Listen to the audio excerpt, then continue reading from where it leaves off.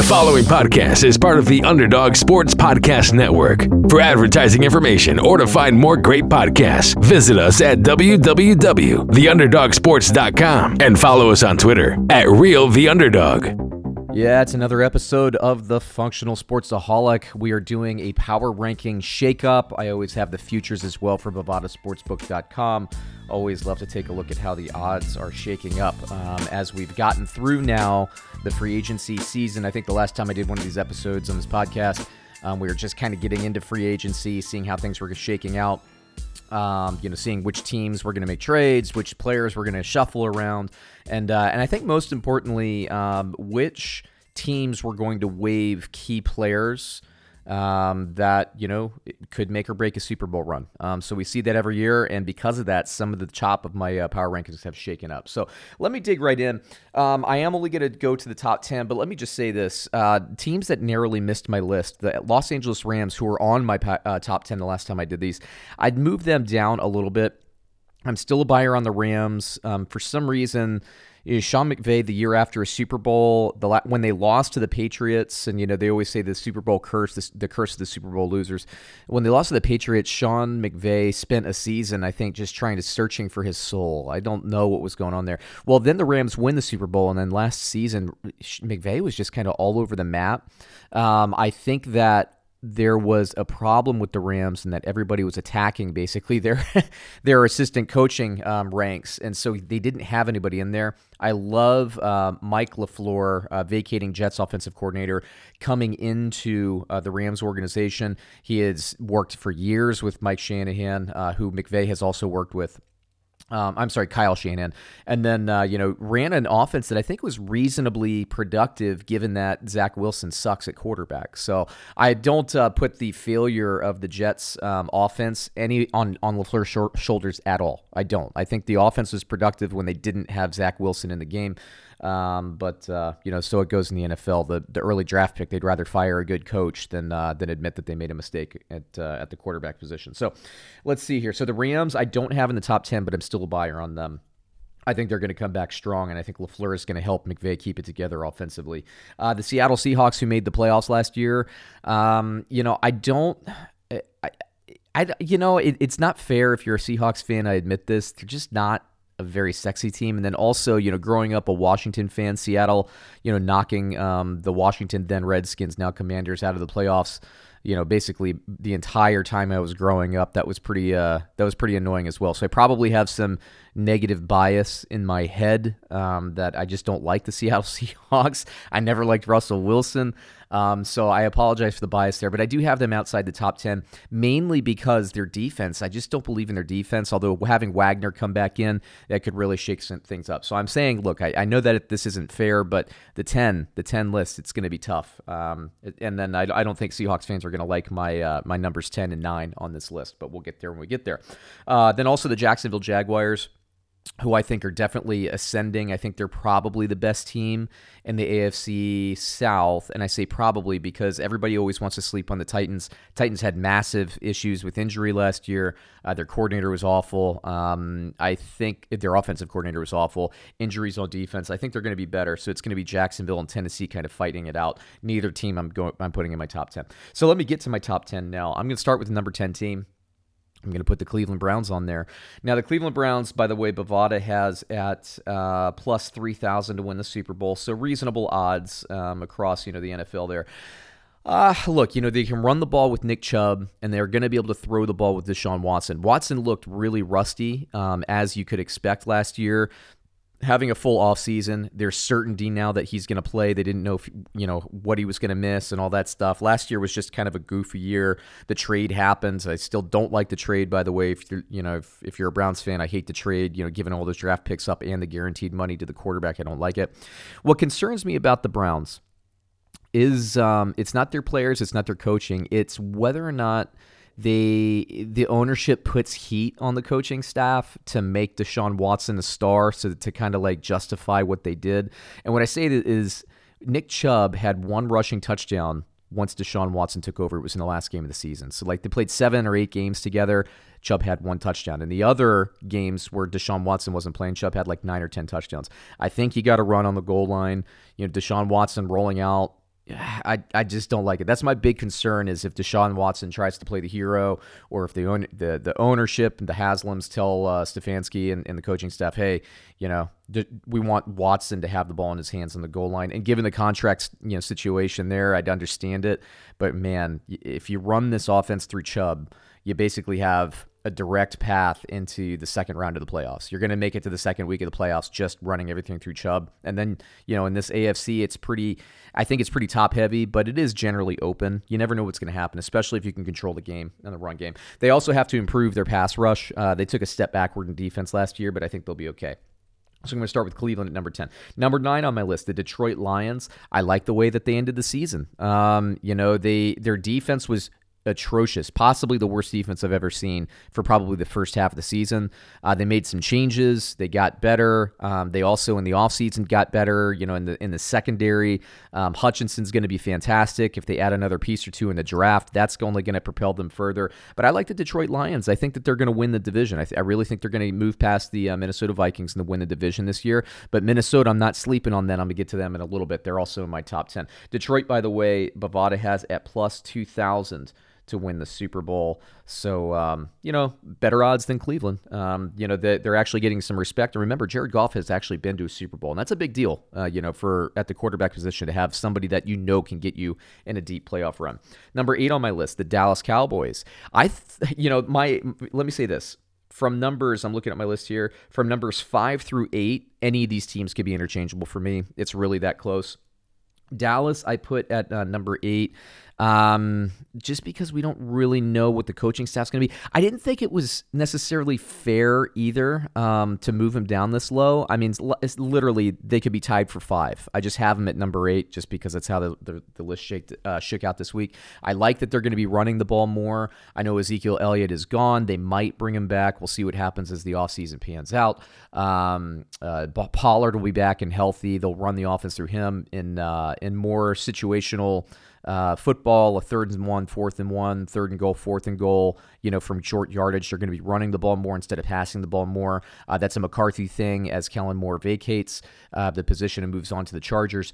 I like what this team's going to do. I do, and the defense is good. But the thing is, this defense seems to be a little boom or bust. And if Parsons gets injured, I don't really feel like the rest of the defense can play. So that I have depth concerns there. But either way, I mean, it wouldn't shock me if Dallas goes 13-4 and makes the Super Bowl. It wouldn't. I mean, all of the teams from this list and down, I think are that good. Dallas, Bovada has at plus 1,500 to win the Super Bowl. Let's see here. Number 7 on my list, the Minnesota Vikings. I'll be quick because I touched on them with the Detroit area. Minnesota, their problem last year was the defense. Now, they won a lot of one-score games. They had a lot of come-from-behind victories. You can't count on that to happen 2 years in a row. So they do have to get a little bit better. Like I said, I'm not worried about this offense at all, even with Adam Thielen moving on. Once they brought in Hawkinson at tight end, they really didn't need Thielen anymore. You can see that in the numbers. They stopped going to him. Hawkinson was the number 2 receiver there at tight end. Jefferson, obviously, the number 1. I'd like to see them run the ball a little bit more with Dalvin Cook. But, I mean, they're a really good team top to bottom offensively. I have no problem with that. Defensively, they were not good last year, but they made a switch at the coordinator position, and it's a good switch, and I think they're going to be good. I just think Detroit, and the momentum that organization has, I think Detroit's going to be a little bit better. We'll see how it goes. I think that's going to be a dogfight all year between those two teams. And by the way, Chicago is going to be vastly improved this year. That will be interesting. They're not going to be an easy victory. They're not going to be, lose as many games as they did last season, the Bears. So this division, it's going to be more of a slug match than it was last year, especially at the top with Detroit and Minnesota. Bovada has Minnesota at plus 4,000 win the Super Bowl. Number 6 on my list, the Miami Dolphins. Now, let me just say this. I'm making this pick specifically assuming that Tua will be healthy. And that is a big question. I didn't want to downgrade Miami yet based on the questions about Tua's health. Let's see how he looks in preseason. Let's see if he gets another concussion in preseason, God forbid, something like that.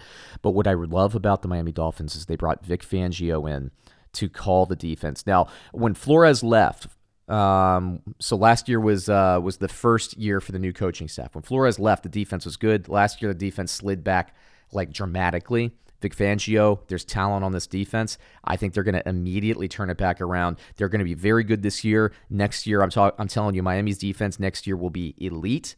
The offense will be elite next year. It all hinges on whether or not Tua can stay healthy. So we'll see how that goes. But the Dolphins, I love them as a sleeper pick this year. They could really make a jump and be a 13-win team if Tua can stay healthy. The Miami Dolphins, Bovada has at plus 1,800 to win the Super Bowl. Number 5 on my list, the Philadelphia Eagles. Now, I think I dropped them a little bit lower in my last power rankings. The free agency impact wasn't as bad this year as I thought it was going to be, but I am a little concerned about them losing both their defensive and offensive coordinator. I think, the promotions and everything, I think that the hires that they made at those positions, I think they're fine. But I do worry about the loss of leadership in the coaching room.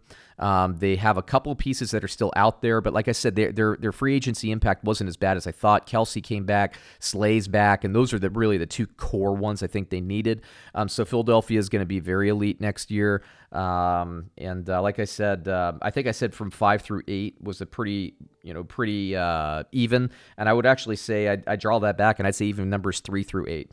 By the way, the Eagles right now, according to Bovada, are plus 900 to make the Super Bowl. Or win the Super Bowl, I should say. Number 4 on this list, the Buffalo Bills. I still have them above the Philadelphia Eagles. I don't like that they lost their defensive coordinator, but Sean McDermott basically runs that defense anyway. So his attention is going to be drawn a little bit away from overseeing the entire team, but the offense is pretty set. They're going to be fine. Buffalo, I think they took a step backward last year because Josh Allen's elbow was injured.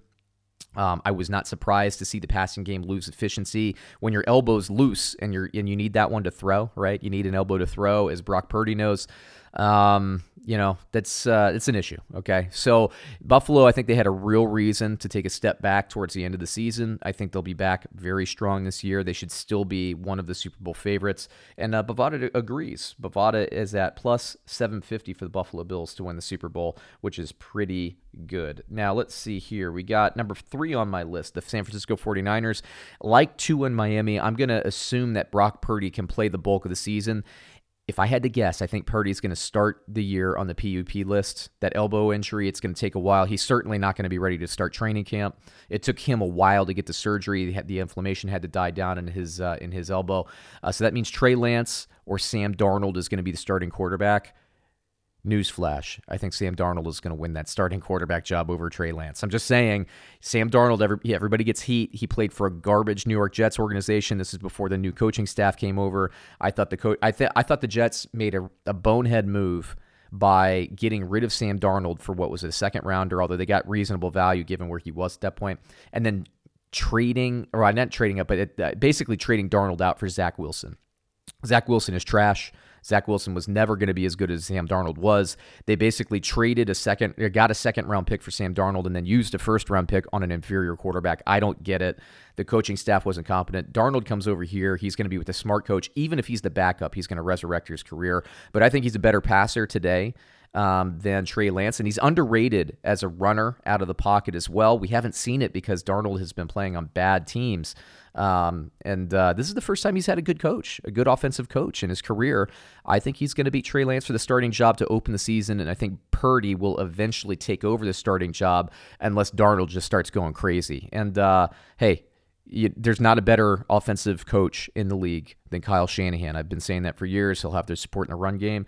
So anyway, basically what I'm saying is, even if they go to what is their third string quarterback now, like they did last year, I still like the San Francisco 49ers. So Bovada does too. Bovada has the San Francisco 49ers at plus 750 to win the Super Bowl. There's only one team better than that, my number 2 team on this list. Yes, the Kansas City Chiefs. I've moved them down from number 1 to number 2. That's not fair, right? Well, I think it is because Frank Clark got waived after the last episode, and I'm not sure if he's going to be back, and the Chiefs need him back.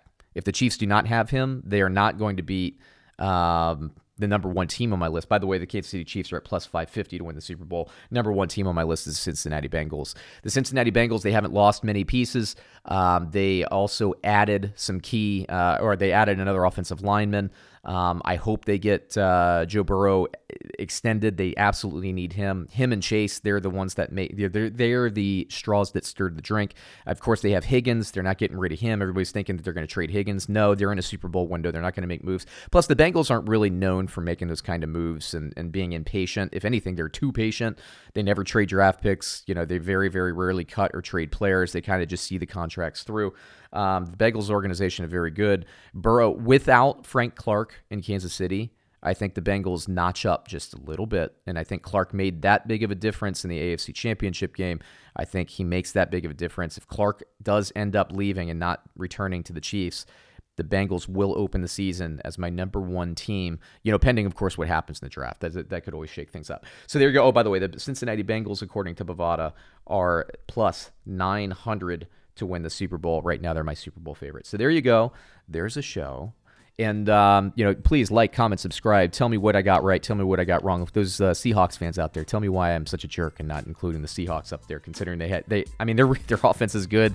They can run the ball. They can throw the ball. It's the defense that concerns me. But, some provocative things on here. Not that I'm trying to be provocative. I'm not that kind of guy. I just think the Bengals are a little bit better if the Chiefs lose Frank Clark. And that's the difference. It's that razor thin. One player, I think, makes all the difference. So there you go. That's the show. We'll be back again soon. Appreciate everybody listening. Catch you again.